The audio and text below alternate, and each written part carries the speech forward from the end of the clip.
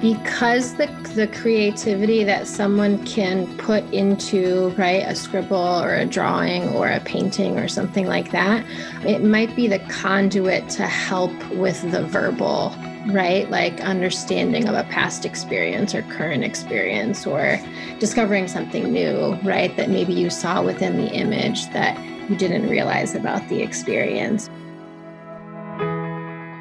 Welcome to the Juggling the Chaos of Recovery podcast, where we focus on health and wellness and overcoming all types of addictions. You're in the right place if you're a mom, dad, sibling, or caregiver who has a loved one who is or was struggling with an eating disorder or any other kind of addiction. In a time where everything seems heavy, I'm here to bring you a very real yet lighthearted take on what the heck we're all supposed to do with our lives while we care for our loved ones who are struggling. One thing holds true throughout it all. You can't juggle the chaos without smiling.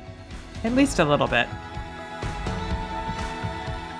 Well, welcome to the podcast, everyone. Thank you for coming back. I'm your host, Moira Gorski. So glad that you come back to listen. I love to share people with you who I meet along the way, and certainly that are helping in amongst this space of course, struggle, mental health struggle. And there's lots of, I've learned through my own struggles as well as my daughter's, there's just lots of therapies. There's lots of ways that we can heal ourselves. And I know you guys have heard me talk about ballroom dance, how that is like becoming this like dance therapy for me, because it's more than just, dance for me. It's really a healing modality. And one of my former podcast guest referred me to Allison today. And Allison is working within, again, this field of mental health and helping. Allison Scalera is a licensed clinical professional counselor. She's been in counseling for 6 years and really works with families as well as individuals and teenagers alike, looking at grief, loss, abuse, trauma, depression, anxiety, lots of things, and really what's getting in the way of recovery there. She does a lot of creative therapies, body-focused therapies, which is so important with eating disorders. But really her passion is PTSD, post-traumatic stress disorder, and also loves art therapy. So I'm excited to have Allison with us today to talk about her work and how that is helping others and how it might help you as a listener who might be struggling, or just as I like to do, I like to bring people on so that I can understand a little bit more, again, the modalities and the things that can be used to help other people who are struggling with eating disorders and other type of addictions and things. So with all that being said, thank you, Allison, for joining me today. Welcome to the podcast. Yeah. Hi, I'm excited to join you. Thanks for inviting me. You are very welcome. Glad that Ashley told me about you. I like to talk about people's story and how they got into what they're doing. And you don't have, necessarily a story of struggle and recovery, but you've had some, and I just would love to hear from you again, why you're so passionate about what you do and kind of how you came about that in your schooling or in your life and things like that, if you could share that. Yeah, definitely. I actually kind of fell into, I guess, the counseling world. When I was in my 20s, I definitely had no really direction for where I wanted to be, going in life. It took me a while to get through school, as far as, again, picking kind of like a career per se and where I wanted to go. So I had taken, like gen eds, and then took a long break. And then, I was just, again, kind of like lost a little bit for where I wanted to go direction wise. I did end up getting into some minor legal trouble. So then I had to do some volunteer hours, and I chose to volunteer at the Children's Hospital in the city in Chicago. And I met an art therapist there. And then from then on, that was kind of my open door to being, directed into that field of counseling. And then, I finished up undergrad at DePaul, and then I went to Adler and, then got my degree there. And that's kind of how I fell into it. So it was a little bit by chance, Yeah, absolutely. Well, I don't think there's any coincidences in life. So, somebody, even through the bad, saw that there was a good something on the other side of things, right? Right. Yeah, definitely. That's how kind of the initial passion, struck. Mm-hmm. Well, and people that might be listening, they would think maybe, again, I think they know about traditional talk therapy and things like that. And even people may know about DBT and all those different things with letters and things like that with different types of therapy. But give us a little understanding of how would art be? I know I've participated in some art therapy sessions with my daughter. Sometimes our family has gone. So I kind of understand a little bit, but explain, how could drawing a picture have any bit of help of you overcoming some kind of struggle in your life? Right. Yeah. I think it's definitely, it comes through the repetition maybe of, drawing or creating artwork, because the creativity that someone can put into, right, a scribble or a drawing or a painting or something like that, it might be the conduit to help with the verbal, right? Understanding of a past experience or current experience, or discovering something new, right? That maybe you saw within the image that you didn't realize about the experience. Or so I think it's kind of a way to just uncover maybe what can't be verbally described all the time, which is massive, right? In a lot of mental health and or PTSD or trauma, right? I mean, you can't always be putting everything into words all the time because it is so emotion based, right? And emotion barrier based, which again ties in a lot with just art in general, Mm-hmm. So a barrier that's getting us blocked to share our emotions. Is that what you mean by that? Yes, definitely. So yeah, like you were mentioning, how can it be kind of a conduit for change? Is right. Yeah. So creating something that comes from you in relation to maybe some experience, and then trying to put meaning to it, or discovering something new about it, or right, things of that nature. Mm-hmm. Well, and I've seen it with, I think many of us seen it, it's one of those detective shows or whatever, and they have the little kids in the classroom and somebody's like, oh, they don't know how to talk about it, but here's some dolls to play with. Right. Or, that kind of thing. It's right. kind of the same idea, right? That kind of act it out, play it out, draw it out sometimes. Yes, definitely. That's, to a T.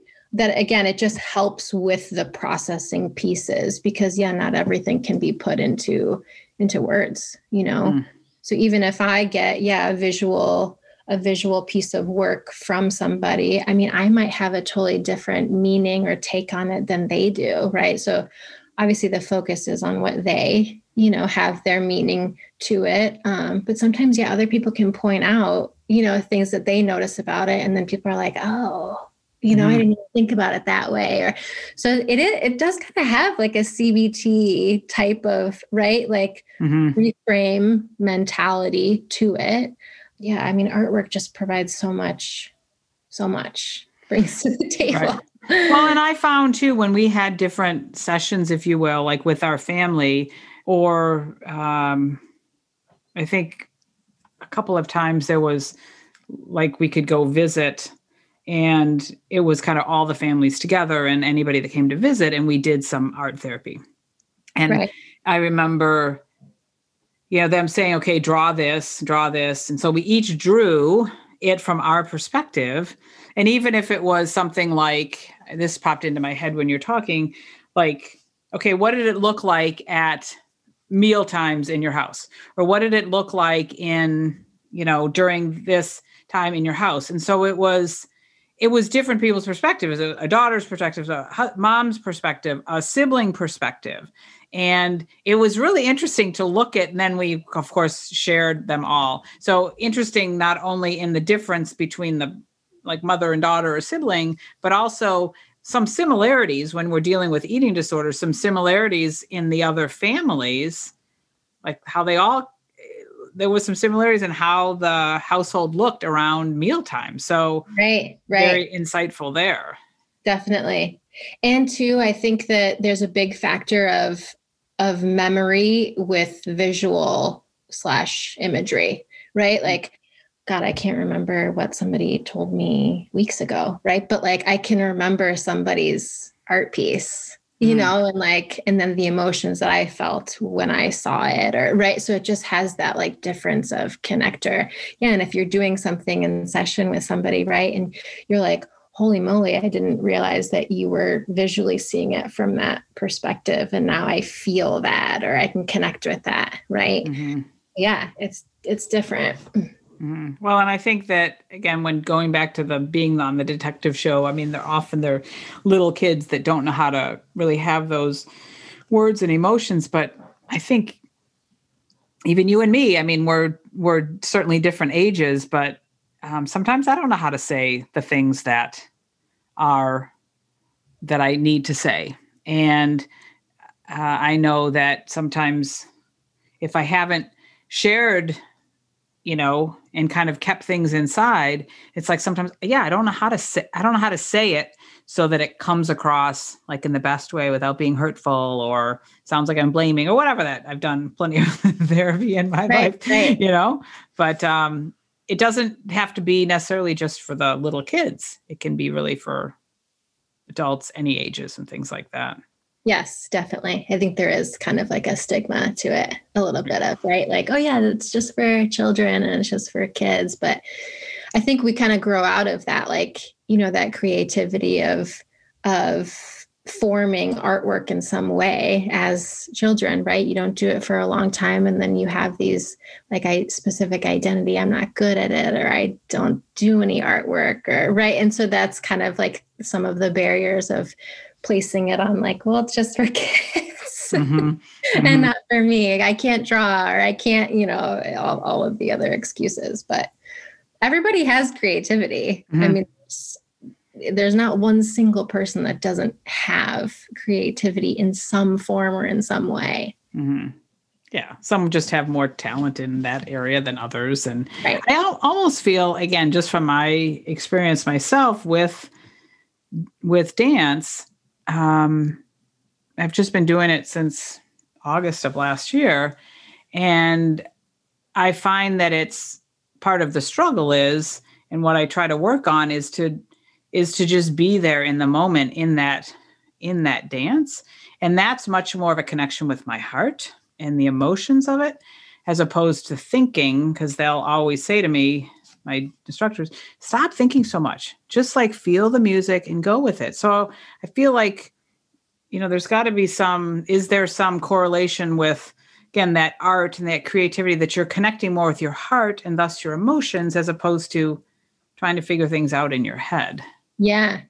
I completely agree with that.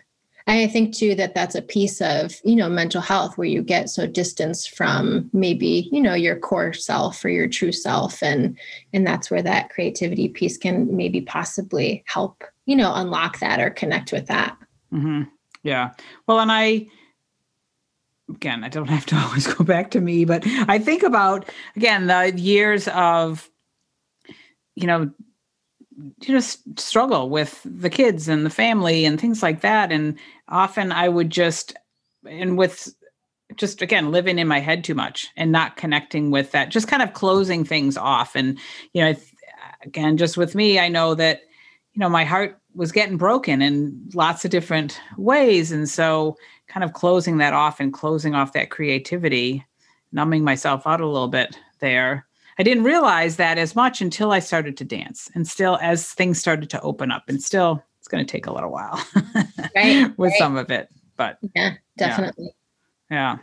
So when we talk about trauma and PTSD, so many people say, oh, PTSD, they think of, the war veteran and things like that. So, but it's not just somebody that came home from war, right? That has some trauma in front of them, war, gunshots, seeing people die. So let's talk about that, that concept of trauma and PTSD and really what that can mean for, or again, what that population is, that it's not just that, but who else is that? Or how does that really, what's that definition of PTSD or trauma, if that makes sense? Right. Yeah. A very, very good point, I think, to talk about, right? The differences between, both trauma and PTSD, but also, who it affects. I think there's this massive, right, like stigma of it's only, veterans, or it's only people who have gone off to war. Hopefully that's changed a little bit, nowadays. But I mean, the other people per se that it affects is, right, it's anybody who has experienced physical abuse, sexual abuse, exposure to death, hearing about death. I think I read the other day that it was, over 8 million adults have PTSD in any given year. I think that's from the National Center for PTSD. So it's a lot, right? That like maybe we don't fully realize, who it all affects. And also the differentiating terms of trauma and PTSD, right? Trauma is the actual event that happens, and the PTSD piece is the re-experiencing of the event or events, in a multitude of ways. Obviously, that can look different for everybody. But for the clinical side of it, it's re-experiencing either the event or events through flashbacks, nightmares, memories, avoidance of places, people, thoughts, anything that's like a reminder of the event. So that's where those kind of like split off, right? I think technically, right, almost everybody, I would say, experiences some type of traumatic event in their life, but not everybody develops, right, like PTSD. And there's tons of research out there for like, the whys. But they're still, right, they still don't know, for who develops PTSD from trauma events. And then there's other terms of like complex PTSD, right, which means that you're experiencing traumatic events in a long-standing pattern. And then there's just kind of like the general quote unquote PTSD, where it's like, a person develops PTSD from one traumatic event, which I've found that usually isn't the case with, people that I've seen. One person doesn't come in saying, hey, I have this one traumatic event that's really been getting in the way. Not to say that that doesn't exist, right? But usually it's like a long-standing pattern of, domestic violence or child abuse or sexual abuse or something like that. Well, and I know that I've said on this podcast too, sometimes it's the little T trauma or the big T trauma, because I know that sometimes it can be, again, the divorce or the emotional or the, abuse, but sometimes it can be just that, not just, but just, I keep saying that, but it can be an emotionally absent parent, right? Or a busy household where there's just not enough love shown, and someone feels like they just never got the attention, or, 10 children, and, those can be like little T traumas, if you will. Right.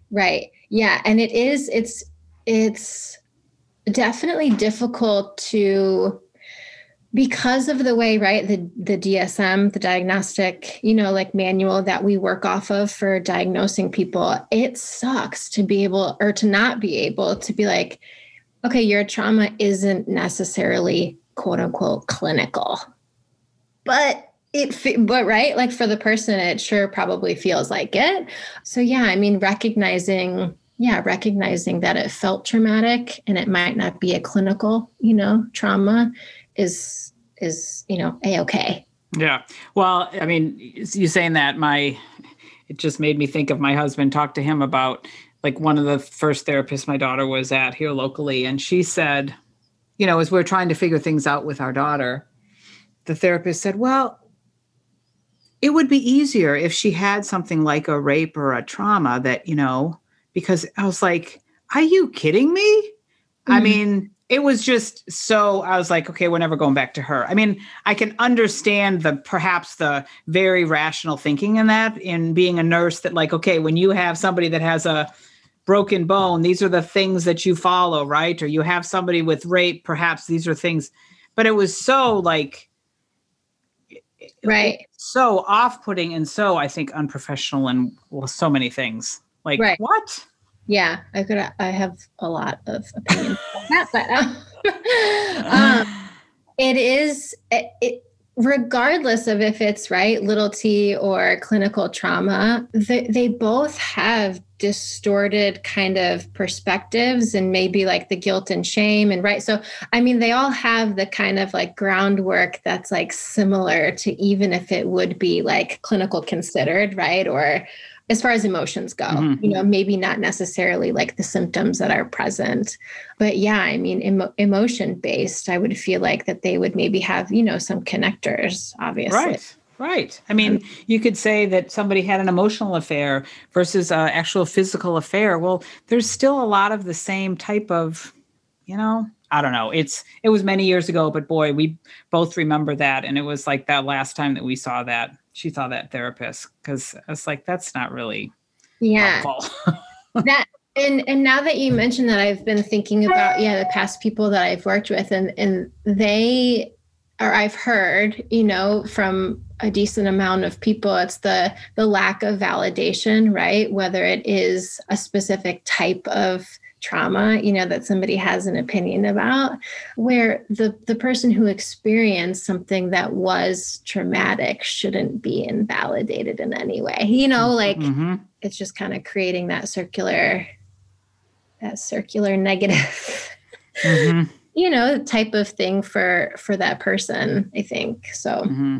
Well, and I think that's what we all want. And certainly people that are struggling with something, like, they just want validation that, okay, I understand, right? And let's talk about that. But I understand, even though, or I hear you, right?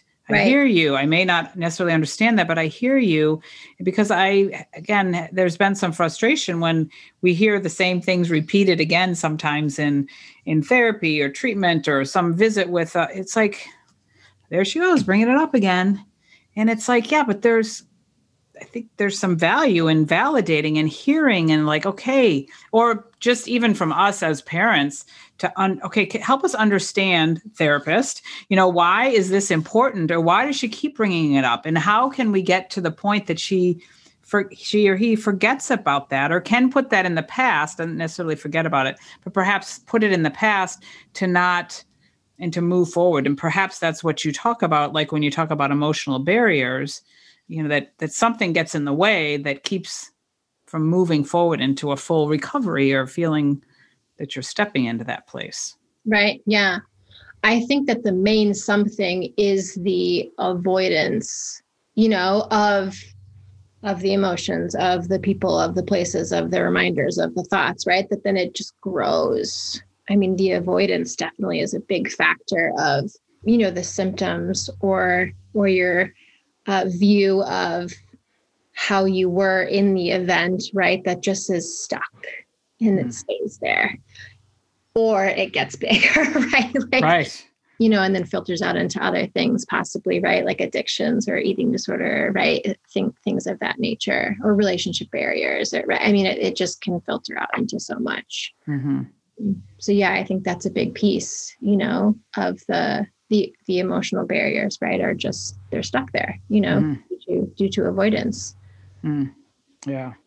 So talk about a little bit, I asked you to just kind of share with us today. I think it helps people kind of understand, again, how this type of therapy can work, is to just talk about, with the name change to protect the innocent, just to talk about perhaps someone who you've been able to help, kind of how they were beforehand and how this therapy, can help, and what she found or he found on the other side of things. I think that'd be helpful to hear. It is. It's so hard to pick one person. But I was I thought, I have, the Rolodex of memory, and I'm trying to go through. I'm like, my God, who can I be talking about? But there is this one person that sticks out. And I think she had gone through, like the norm talk therapy before. And she wanted to, try out prolonged exposure. And when she came in, she had pretty severe avoidance, didn't want to even, write out the event on paper. And when we work with prolonged exposure with clients, you have to be saying the trauma narrative, out loud, also with your eyes closed. So you're kind of like back in it. So there's a ton of people, right? And I would also be like, no, I'm not doing it. I don't want to do that. Right.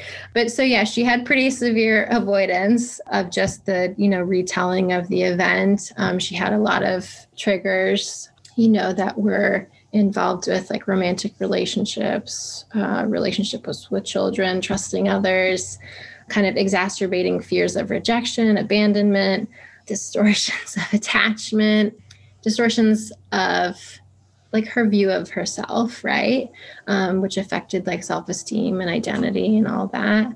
She also had a lot of conflicting thought patterns, which we dug into, during the prolonged exposure processing, and kind of filtered those out with, again, what was factually, on the table, and not just, emotion based. And then, so as we were, doing that, the prolonged exposure process for her of retelling her narrative, I believe, was about 12-ish weeks. But she worked very, very hard. And she, did the exposure work as far as creating exposures, right, in a behavioral way to be facing the triggers that she was avoiding, on top of the processing of the event in repetition, and kind of teasing out, right, that web of guilt, shame, abandonment, making those connectors. And yeah, she had updated me, after the treatment, and she chose to not do therapy after that. And I think she's in like New Zealand now with her family. So, which was one of her like dreams, that she wanted to travel and like, go live in, a new place and things like that. She had, gone on this kind of like spiritual, kick of learning different, ways to connect spiritually. And so not going to lie, right? I mean, her and everybody else who is involved in prolonged exposure, it's a little bit like they're sitting with the torture, right, of those emotions while they're doing the processing. But the aftermath of it is beautiful. I mean, like what I've seen, people's successes with it. So yeah, that's kind of the basis of, how she came in. And then, she obviously worked very, very hard in the processing pieces. And she was able to heal a lot of things through, again, not giving into, the avoidance of wanting to avoid all of those, right. Yeah. Those triggers, those emotions, those experiences, talking about it. I mean, all that stuff. So she's doing great. Yeah. Yeah. That's a good example. And I've been exposed to that exposure, or learned about exposure work in a couple of, Rogers is really good at that for eating disorders and OCD. And it was an interesting concept. I didn't really think about it, but as like, say, for instance, with someone with an eating disorder and, anxiety around eating, I think it's sometimes easier to understand. Like, it's just a matter, okay, you have a hard time ordering when you go out, for lunch with your friends. Well, guess what? We're going to go out to lunch with our friends, your friends, i.e. therapist and other people in treatment, that type of thing, or in your program. And then you expose yourself to that, right? That thing that is causing you that anxiety. But like what you're saying, and can happen is that you're in a safe space. You're with somebody that you can process that with and say, okay, what's coming up for you? Why are you so anxious? Why are you crying? Why are you this? Why are you that? And just having that space to, like you say, dissect it, pull it apart. Let's talk about your anxiety, or let's talk about whatever. I'm not the therapist, but I've just, seen enough of that. But I think it's really neat work when I didn't know about that. I didn't learn about that in nursing school with traditional psychotherapy and psych nursing and stuff like that. Right. Yeah, I know. I think that it is a main thing of just, like talk therapy, and it's not necessarily behaviorally focused, which is a huge piece, right? To decreasing the anxiety, you got to do the behavior. You could talk about it, right? Mm-hmm. And yeah, maybe that will decrease anxiety in a small way. But yeah, if it doesn't have the behavioral piece connected to it, it's like unsure, right? Where the progress will be moving for that specific person. So yeah. Mm-hmm.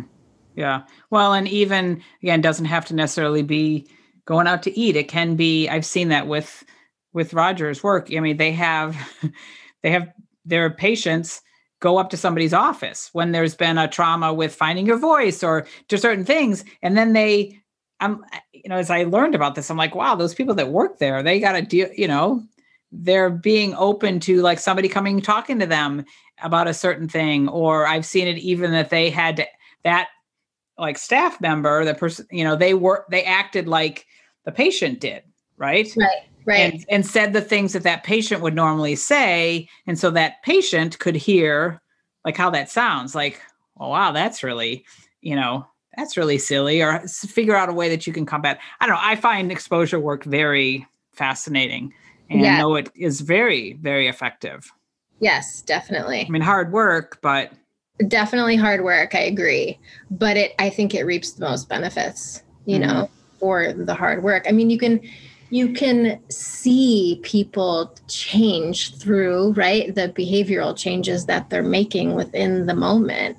So not only on their end are they, reaping the benefits of the actual change and not just talking about it, Mm-hmm. Yeah, it can be very satisfying, and it sets that person up for, it's kind of that we talk about that on this podcast, is like finding things to put in your tool belt, or just establishing, and it could be establishing a healthier habit of some kind. So you've got that, you feel like when you go out, you've got your tool belt and you feel secure, a little bit more secure than you used to in life, because if you're getting exposed to this, you know how to handle that. Right. Because you practiced it enough. Right, exactly. Which again is same pretense as, right, prolonged exposure and kind of the repetition of telling the narrative, right? So, hey, I've cognitively now straightened out this narrative from and changed it from what I had been stuck on before, right? Through verbally, behaviorally, right? Like talking about it. So yeah, it has, again, the same types of effects. Have there been any books or different programs or things like that you tend to like tell your clients about a lot? That's something that they can do kind of outside the time that you're there, that they're there with you, or anything like that? That's, again, someone hearing this could say, well, that would be something that I could pick up and read, or maybe something I could pick up and do. Are there any of those kind of like resources that are available? Yeah, I have given clients in the past, some book references. I know everybody in the trauma world has read the, Body Keeps the Score. Mm-hmm. It's just a very informative book, for people trying to understand just how it affects, right, brain, body. I mean, and he just does great research, the writer of that book. And that's another piece, right, of the healing is, oh, this isn't just me. This is, right, like somebody wrote a book about all of the things that, that I've been experiencing. It's a great resource, a great read. And then, anything with movement. So I know you were talking about dance. I mean, they've got yoga therapy that, that's trauma informed. Again, connecting with body can do a lot with, reversing effects of PTSD. When people experience dissociation states for a long period of time, right? And then doing breathing or yoga, something along those lines that's like trauma informed, I would say would be my two go-tos for suggestions. Yeah, I was just looking at my notes here because I interviewed somebody this week, and they were talking about a couple of types of yoga that I'd never heard of. And of course, I'm not going to be able to find it now, but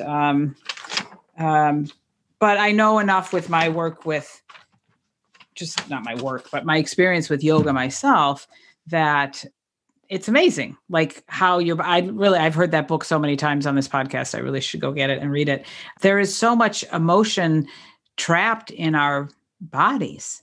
And if yoga's taught me anything, that's one thing that it's taught me, is that, before you know it, I am crying in yoga, like when I'm in the pigeon pose, and I'm like, what is going on? And I went the other day, and, it was just a couple of little bleeps of like a little emotion when I was in a certain pose. And, but when I went back I've been doing yoga for many years, but of course with this shutdown, we've been at home and the studios have been closed, or you had to do it with a mask. And I'm like, I'm not going to do hot yoga, like 105 degrees with a mask on. So no, thank you. So as these places have opened up and given us the ability to, practice safe distance and all that, but without a mask, I've gone back to one of my favorite studios.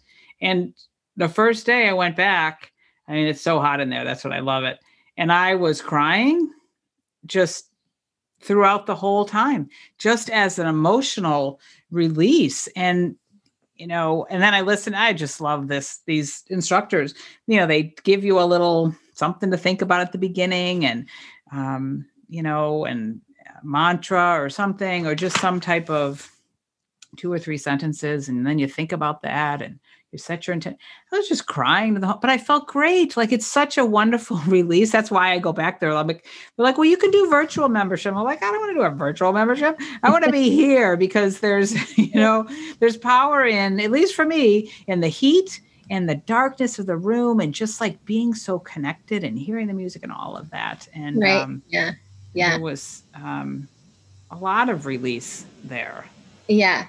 I think that, right, in traditional therapy, it's just treating, we have this view of just treating mind, but that's not the case. They're all connected, right? Mind and body are very, very, very closely connected. So yeah, implementing both of them should be, along the healing process, I would think. Yeah. Well, and I also, when, I used to get a massage every month just as my self-care, and found a wonderful therapist here. But of course, that all stopped, right? A year or so ago. And so when things started to open up so that he could see clients, he contacted me and said, come on in. And he said, but it's only 30 minutes. I'm like, okay. And so I made the appointment, and then went in. By the time I was able to see him for the appointment, he said, well, it's really unlimited time. So often I would have a 90-minute. I said, fine, give me all the time, 90 minutes. And the last 10 minutes, I literally, I started crying. And it was just this, because he said it, he always says, how you feeling? How you doing? I'm like, I can't even speak. But it was this feeling of, like, the love. He's such a wonderful therapist, but just the love that you could feel from him transferred to me, not in a weird way, but just that love of like what he does, and that healing power of touch, and like just that release. I was like, oh my gosh. And, we had been, several months of being cooped up and forced to be away from people, and forced to be away from that touch. And I just tell that story a lot. I'm like, man, I was a mess at the end, but it was just this beautiful release that obviously needed to get out. And it was just from that moving around my body, somehow. But interesting, right? Because you had body involved, and then he was also verbally checking in. So maybe, right, you had both of those kind of aligned of like, oh, okay, where am I at? But like my body is involved also, right? So then it's like, pow, release of whatever kind, kind of like pops up. Yeah. Yeah. I truly believe that is a factor of healing, is involving especially with trauma, just involving body in some way through breathing or movement or yoga, things of that nature. Yeah. Well, and I've also done holio something or other breathing, like healing breathing, like hour of breathing a certain way in and out. And like there's a particular, I can't remember it now, but there's a particular gentleman who came up with the therapy of anyway, but it's that breathing homeopathic, Wim Hof? Wim Hof. Yeah. Right. Yeah. Yep. Yeah. I've asked people to, download his app and, try it. Because again, I think it has the benefits of, regulating nervous system and connecting with body and right. All of those factors that become, issue.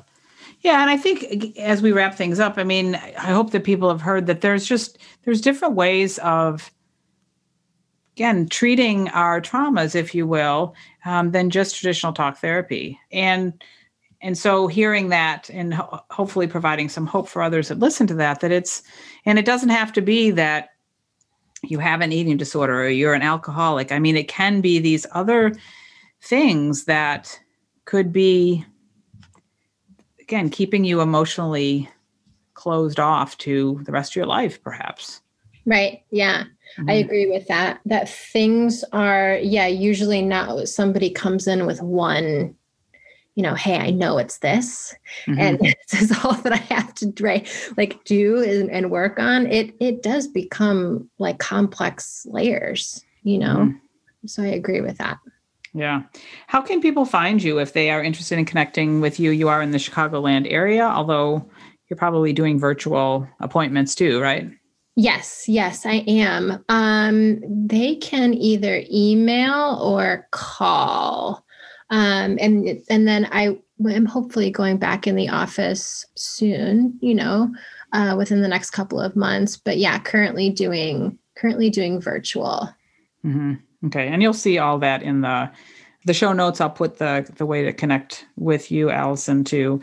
So much great information. And I'm always fascinated by learning, as people know on this podcast. Half of it's for me, so I can learn a little bit more too. And any last words kind of for those that are listening, just that you perhaps didn't share or just kind of want to reinforce as we close up today? And kind of, piggybacking off of what you had mentioned. I wouldn't necessarily be labeling, right? Like maybe what it is that I am or what I'm diagnosed with, right? But to just be patient with the process and I know it can get frustrating because there is so many things out there, right? To be doing and trying, but since there is so many things that are out there as far as therapy goes, just trying to dip into, right, as many of them as you can and see kind of like what takes, and to be patient. I know it's hard to be patient because people want to, get better. But yeah, the being patient piece is a big factor, I think, to like the healing process and not putting so much pressure, right? Like on how you should be or how you should change and things like that. Yeah. And how fast it should happen. And, right. Yeah. There's lots of layers that, I spoke with a gal on this podcast, one of the first ones, Jill Reynolds. She had years of in and out of treatment, but it was like, okay, she took care, if you will, but she healed her codependency here. And then she lived with that for a while. And then she had to heal her eating disorder. And I don't remember the order of it, but it was that idea that, okay, take care of some things and then go live your life. And, I guess I still have an issue here. So then go take care of that. So, and that's okay. There's no shame in that. Right. Yeah. Completely agree with that. Unfortunately, right, there's not like a one-stop shop of like doing everything at once with one person, or at one place. Mm-hmm. So yeah, being open. Yeah. Right. Yeah. Different things and that, and that it's going to take some time. And also, if you find a therapist and it's not working for you, then try another one, because there's a whole bunch of them out there. And it's a matter of, having that trust relationship with them, Right. So, yeah. And there's nobody regulating who's a therapist.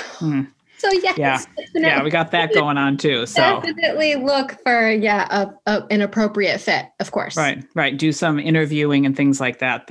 I don't think enough people talk about that it's okay to go to a few different ones to see away. Yeah. Yes. Just who fits you for sure. Yeah. Well, thank you, Allison. I appreciate you being with me today. I really do. And loved learning from you. And I know the audience did as well. So again, I'll put the connection to Allison in the show notes so you can find her if you want to check out her work or see if she might be a fit for you in your recovery and things like that. So thanks for joining me today. Again, thanks again, listeners. Please do share these episodes. Give us a 5-star rating. We all love that, because it's not about me. It's about me being able to get this message out to other people who need to hear it. So appreciate all of that. Appreciate you coming back and listening, and we'll talk to you next time. Thanks for listening.